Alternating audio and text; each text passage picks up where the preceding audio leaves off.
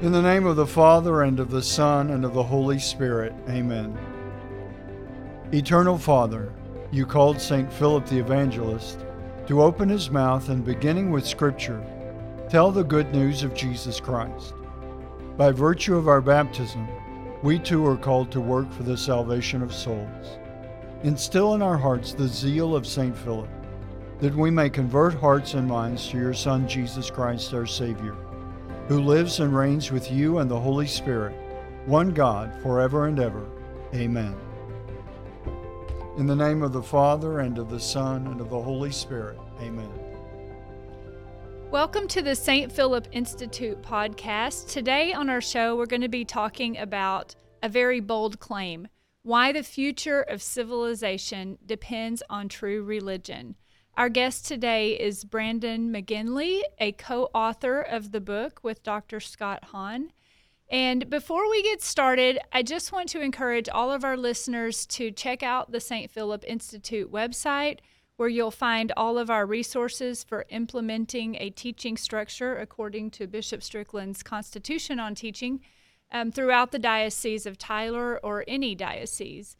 We have materials for youth, teens, adults, sacrament preparation, NFP, marriage formation, and marriage enrichment.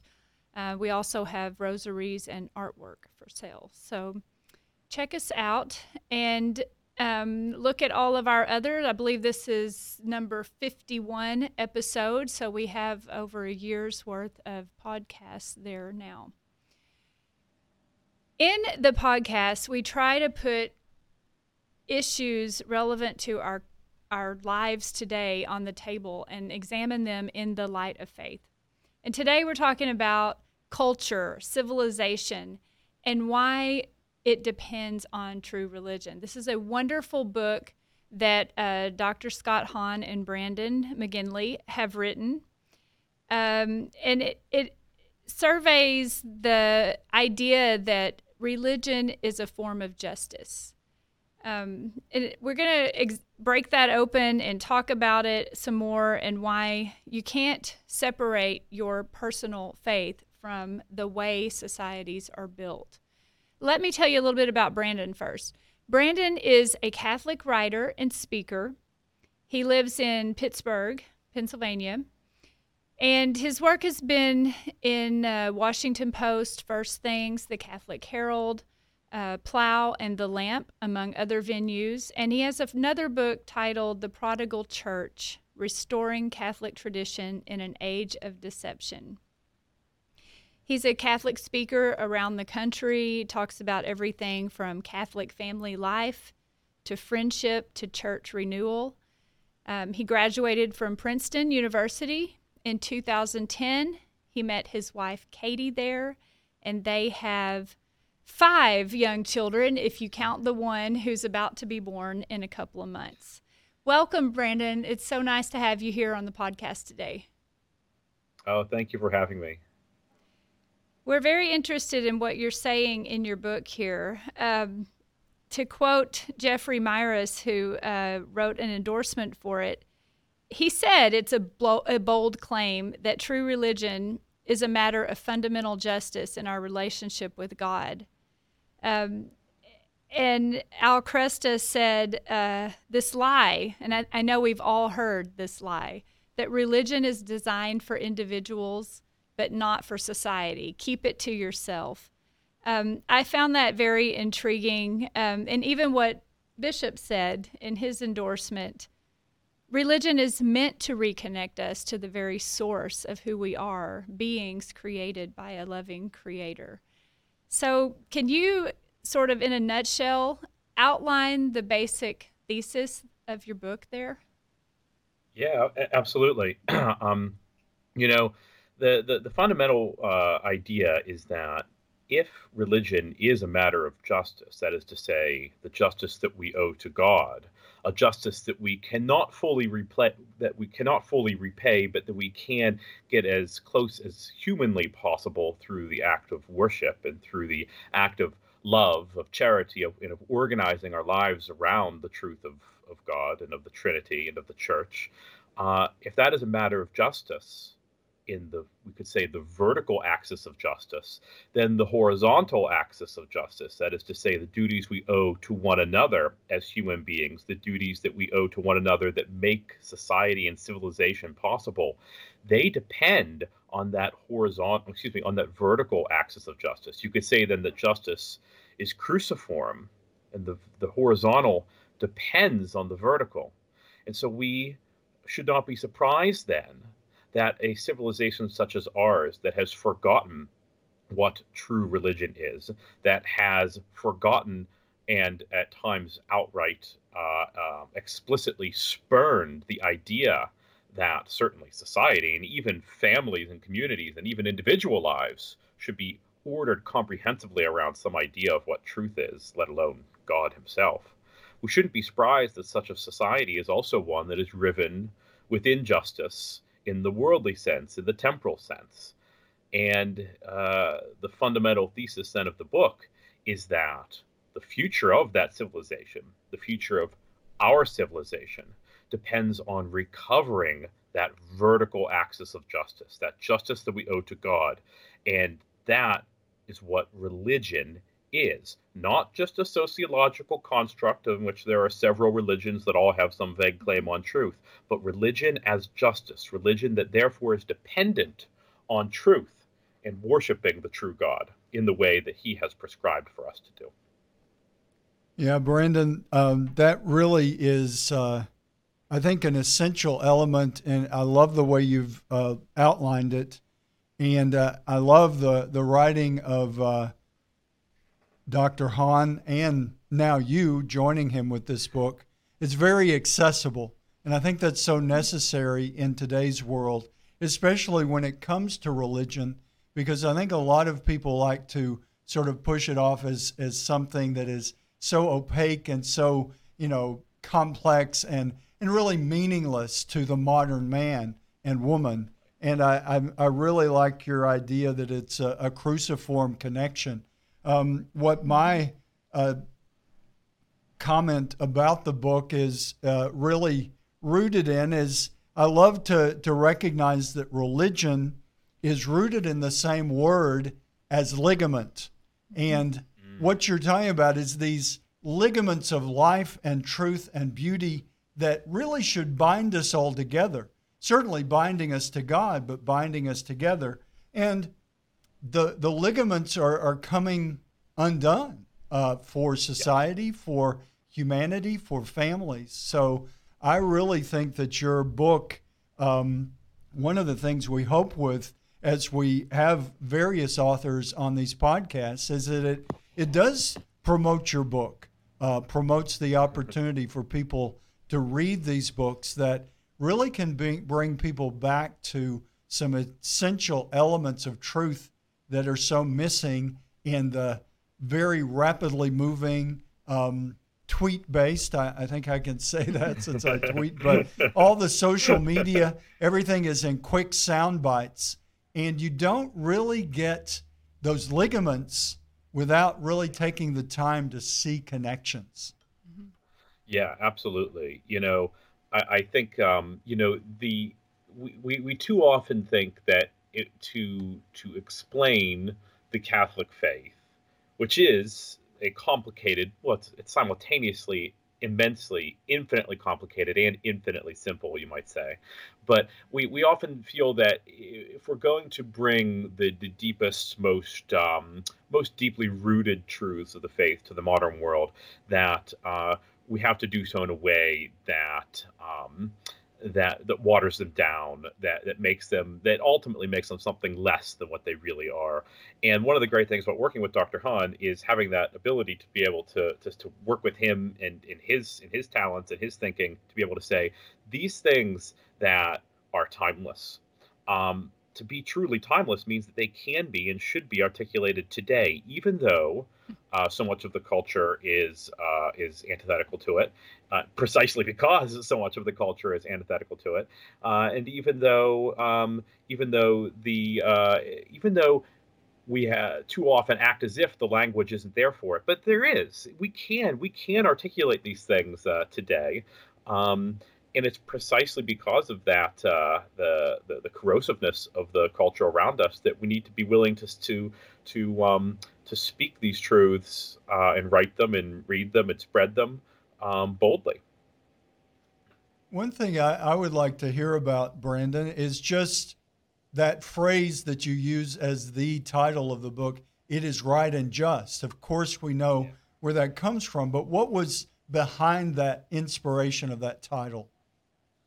When we first started talking about the book, this is the original title that we talked about, and then a couple other titles came and went. But this is where we ended up back at the beginning again, and I'm glad we did, because what I love about the title is that these are a few words that we say every Sunday at Mass, and like so many of the words that we say at Mass, they can become rote. They just become words that we say rather than words that we mean or think about or deeply consider. But first of all, it's important to note that these words in particular are some of the most ancient of the Mass. They have a pedigree that goes back, I think it's to the 2nd century. So first of all, this idea that the worship that we owe to God is not something extra special. It's not something that we do as a kind of cherry on top of the rest of our life, but that it is right and just. It is fundamental to who we are as Christians. It's fundamental to who we are as human beings, and that element of justice is put right in there, right in the Mass, and has been for 2 millennia. And so it gets at the idea that we aren't cobbling together some random bits of theology from through the ages and creating this new idea of religion as justice out of nothing. And we aren't even just appealing to St. Thomas Aquinas, though of course we do appeal to St. Thomas Aquinas. This is a concept that has been fundamental to the self-understanding of the Church from the very beginning. Absolutely. The first time I ever heard the idea that religion or worship or prayer or devotion are all matters of justice, of justice being repaying to the other what he's due, and religion being our efforts to try to repay to God what he's due, knowing that we can't. I started to understand what liturgy meant then, how we're, as much as we talk about it and argue about it, we're trying like everything to give God back what he's due, knowing that we can't, but we try so hard to get it right. Yeah, absolutely. Yeah. And what I love is, again, connecting to that the verticality that you speak of. Just before that, in the dialogue, lift up your hearts. Mm-hmm. Lift your hearts to God. And that is part of what is right and just, is making that connection to God again as individuals and as a community of faith. Yeah, to use the language that you used, Bishop, the language of connection, the language of ligament, that idea is so important because it is precisely the connection, the intrinsic connection that we have to God because he created us. We all, in some sense, sometimes in an attenuated sense, have a relationship with him. It's up to us to respond to that. And if we aren't responding to that, we are not going to be as responsive to others. We aren't going to be able to see the dignity that they have and respond to that. And so there's that idea of response too, that we respond to the action of God in creating us, and then precisely by understanding that and living out that relationship, it makes it more possible for us to live in genuine communion with others. There's almost a cosmic to the whole creation purpose, and it's not just building civilization. It's everything. I think you make that point in the book that it's everything. God is everything, and so everything we're trying to do is thank him for our existence. Exactly, and one of the other big points we make, and I think is really important, is that we sometimes talk about religion as like I said before, about as a kind of a collection of options. But the fact of the matter is, or of course in the modern world, we think of religion as optional and more than optional, outright banned from public expression in the sense of ordering anything in the public square around it. as if it's possible to order anything about human society around nothing. We will always order ourselves around something. We will always place something on the altar. And so secularism is not only not neutral, secularism is not only functionally atheist, it's functionally idolatrous, because we will always, always order our lives around something. And if we aren't serving God, we're going to be serving, if we aren't serving the one true God, we are going to be serving some other small g God of our own making. And it will be a much more jealous God. It will not be a God of love, of goodness. It will be a God. It will be a God of envy, a God of covetousness, a God of pleasure, of power, of pride, of profit, something of that nature. And so that kind of the idea that we will order our lives around something or someone is inescapable, and that way religion is inescapable. The question is, will it be the true one or not? Right. Absolutely. And what comes to mind as you're talking, Brandon, is we hear a lot about disconnect in today's world. I mean, with COVID and all the things we're dealing with, and the logical conclusion of, if you don't have right religion, then we become more and more disconnected, and that disconnect really begins to be detrimental to every human being. We're disconnected from God, who we're created in the image and likeness of, and we're disconnected from each other. What comes to mind is no man is an island, and there's too much that is affecting all of us. We are being made into islands. We are being isolated. And that movement against religion, that connecting element, really, the disconnect is devastating for the human family. Yeah, there's no question. There's no question. And this is one of the great lies that's told about religion, specifically the true religion, is that it is alienating, that it is disconnecting, that it results in division. Nothing could be further from the truth. I mean, who could look not just at the world of today, who could look at the world of the last 100 years and say that secularism has brought more people together than faith has? It's not to say that people don't tragically come to blows over supernatural beliefs. They do, but the idea that secular civilization doesn't come to blows over much less important things is ridiculous. Sadly. Yeah, exactly. And then of course today, when you layer on top of the kind of spiritual alienation, the technological alienation of digital life, you have a situation that is at once oddly stable, because people are just so disconnected that it's hard to organize to do anything, but also I think extremely incendiary, because you have people grasping for something to give their lives meaning, something to give them identity. Identity, that's a big word today. The reason that people are so self-conscious and anxious about forming identities, often around immoral things or around things that certainly can't bear the weight of a human being's self-image, a human being's identity, is precisely because we have lost the idea of an identity that transcends human life itself, of an identity in Christ.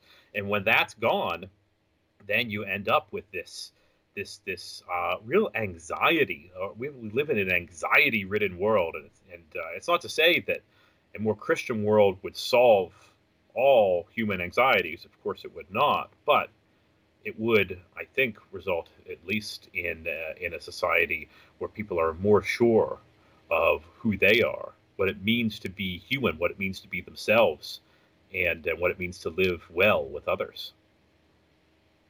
It reminds me of something I read. So I'm quoting Father Stanley Yockey.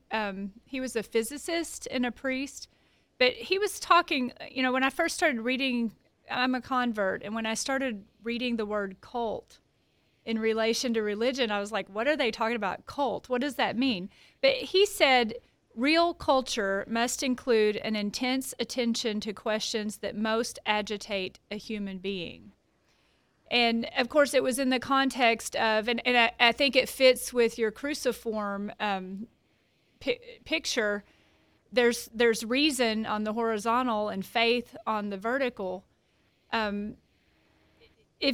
He was talking about the human person. If you're just trying to go through life focusing on science or the things in your surroundings, like what you're going to buy at Walmart, what you're going to have for dinner, what you're going to be when you grow up. If you're just focusing on the things in your life, like a lot of people do, because you're not looking for anything transcendent, you're kind of walking around with no purpose. And real culture should challenge us to, like you're saying in the book, reunite with God, but real culture should challenge us to ask those bigger questions. Yes, absolutely. Culture is a culture that is enduring, that is sustainable, that is not merely a culture of fads, is one that is built on the timeless things, on the enduring things. That is, and those things, like you said, involve contemplation. They involve thinking and praying on the biggest and most difficult aspects of what it means to be human. The modern one of many modern lies is that by brushing that aside, we can live more easily.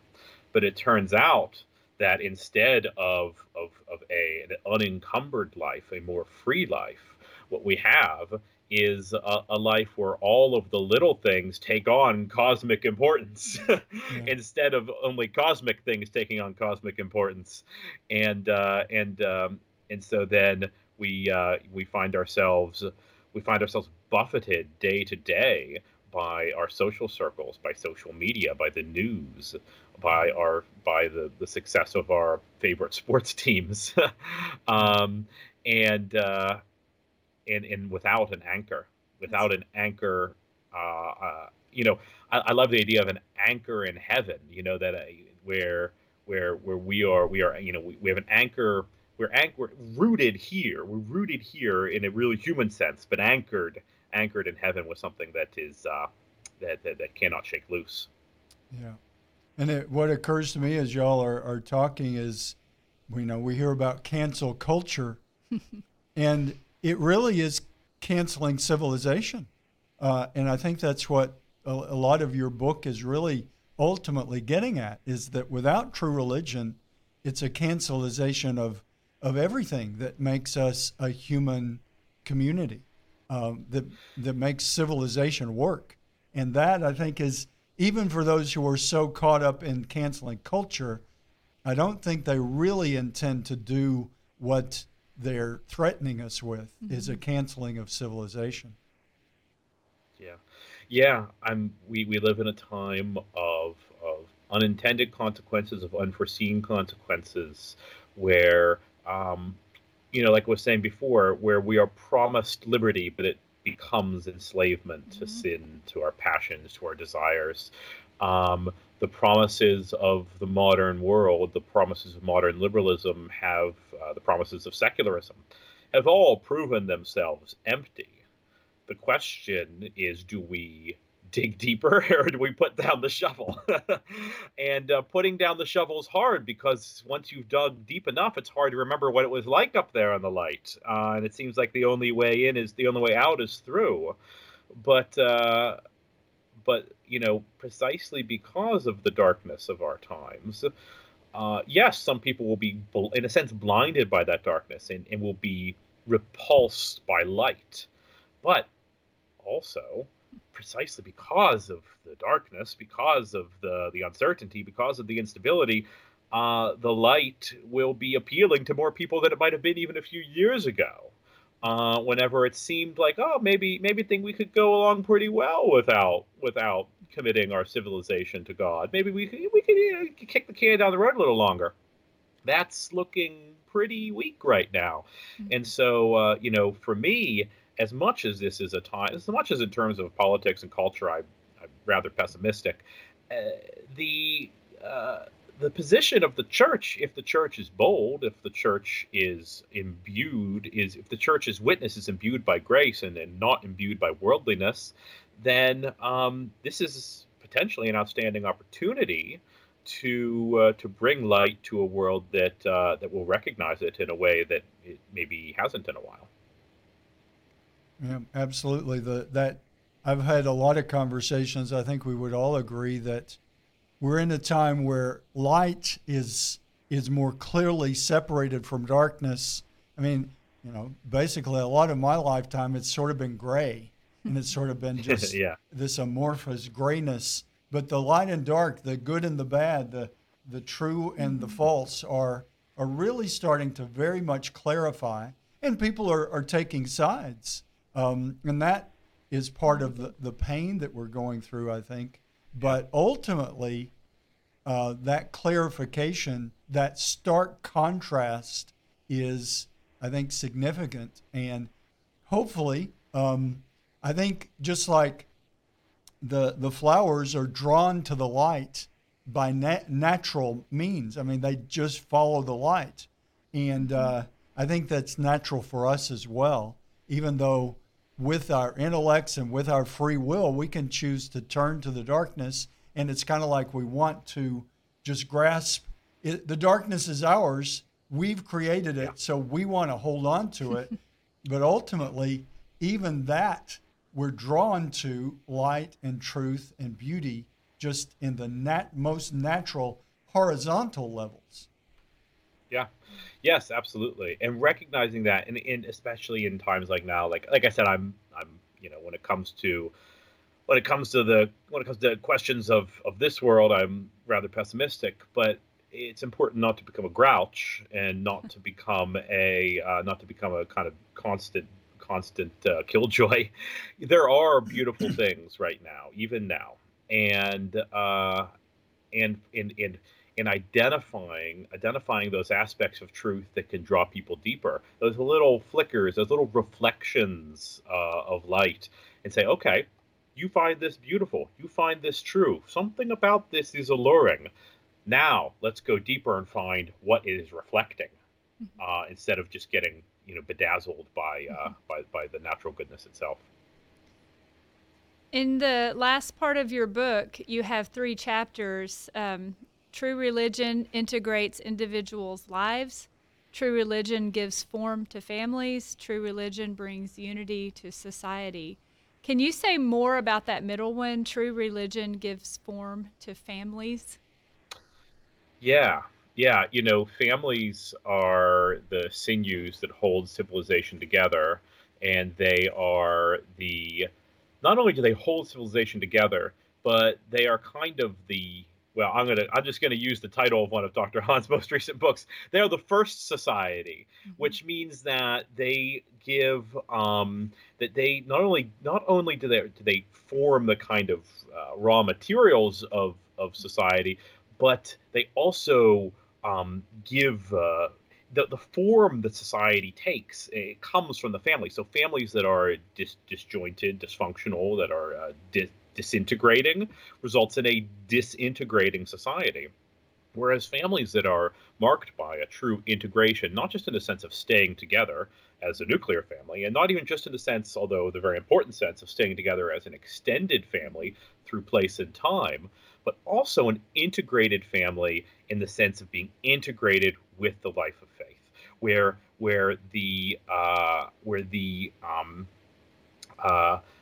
there's no separation between the life of faith and some sort of quasi secular life of the family, as if that's even possible. And a family families that are integrated in that way will give form to a society that is more integrated in that way. I think that one of the biggest issues, one of the biggest concerns for the church over the past few generations has been the assumption that we can have what they would call what we talked in the past about the naked public square, the idea of a public square that is officially secular, that we can have officially secular public lives while still being religious in our private lives. The idea that could coexist with robustly faith-filled families.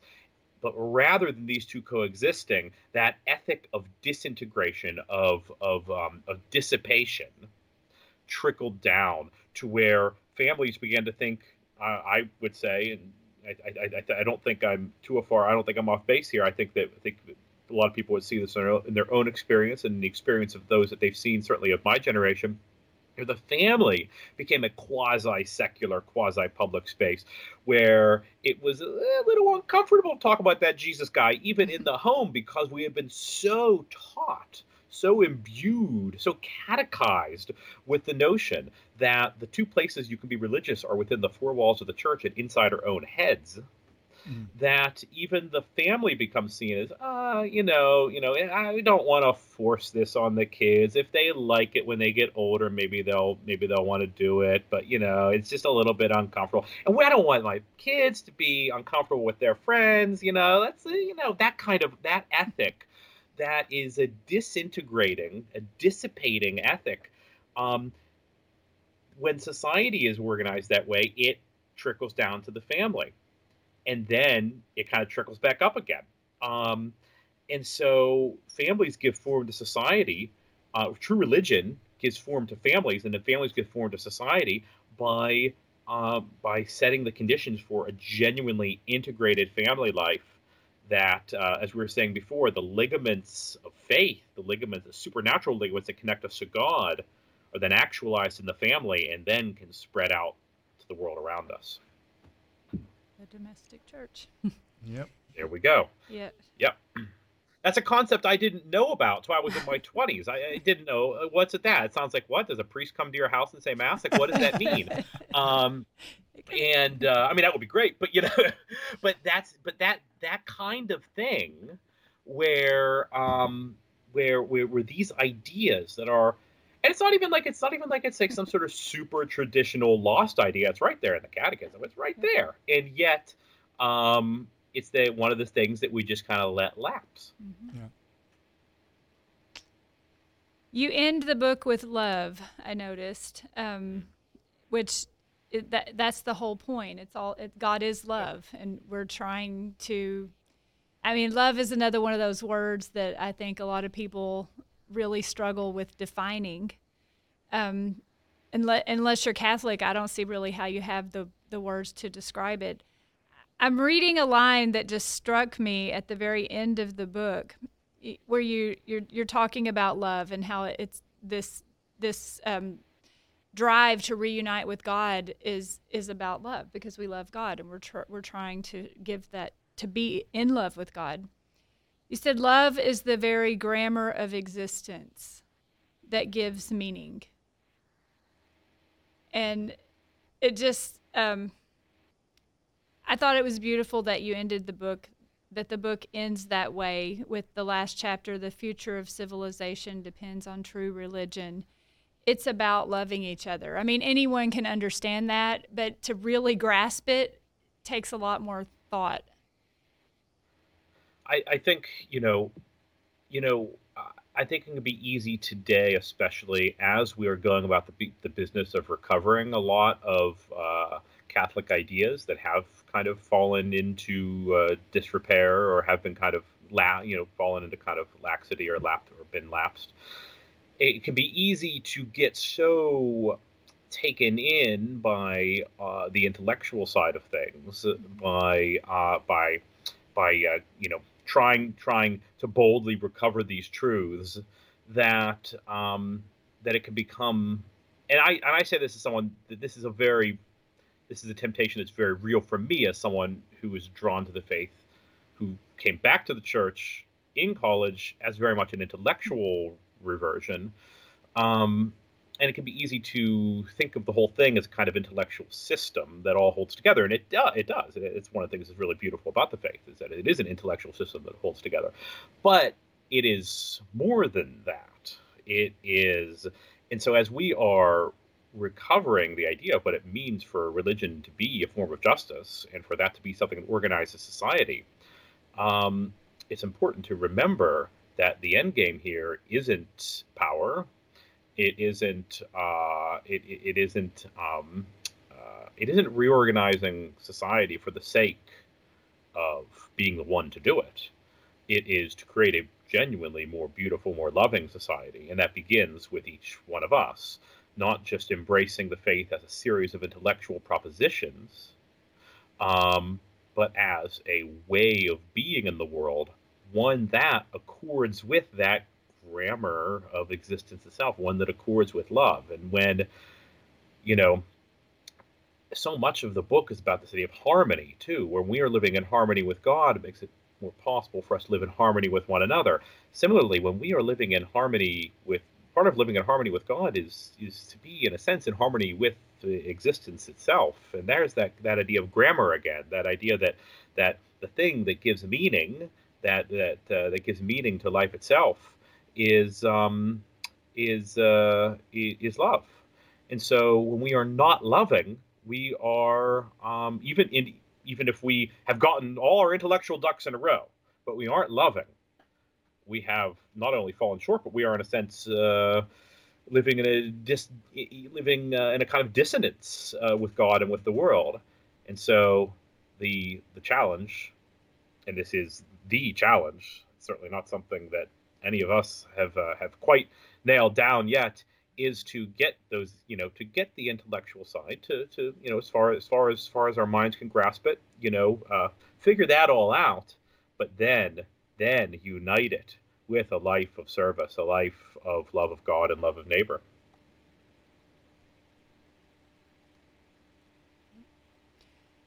Without love, we are nothing. Mm-hmm. Yeah. Well, thank you for being here to talk about your book. We are going to wrap up now, although I always hate to cut it off after 30 minutes, but we have a podcast, and Bishop will give us a blessing. We just want to thank you before we end. Thank you for coming and joining us. Can you tell us real quickly where we can find out more about your work and about the book? Absolutely. Yeah, you can find It Is Right and Just at Emmaus Road Publishers website and wherever Catholic books are sold. As for me, I have a website. It's just brandonmcginley.com, and you can find out more about me and what I'm up to there. Thank you, Brandon. Very good. Thank you. This was a real thank you. And let me just say before the blessing, I would encourage you and Dr. Hahn to collaborate more, because we need things that are right and true to help reform our civilization. So just encourage you to continue working. Thank you. I think there's a good chance of that. So I appreciate it. Very good. The Lord be with you. And with your spirit. Almighty God, we ask your blessing for Brandon and Dr. Hahn and all of those who have assisted in this great work of It Is Right and True. It is a blessing that we have the opportunity to live in your grace and love. We ask you to guide us to celebrate that gift and to be more and more connected to you and to your love. May the Blessed Virgin Mary intercede for us individually, as families, and as the community of God's children. And we ask this in the name of the Father, and of the Son, and of the Holy Spirit. Amen. Amen.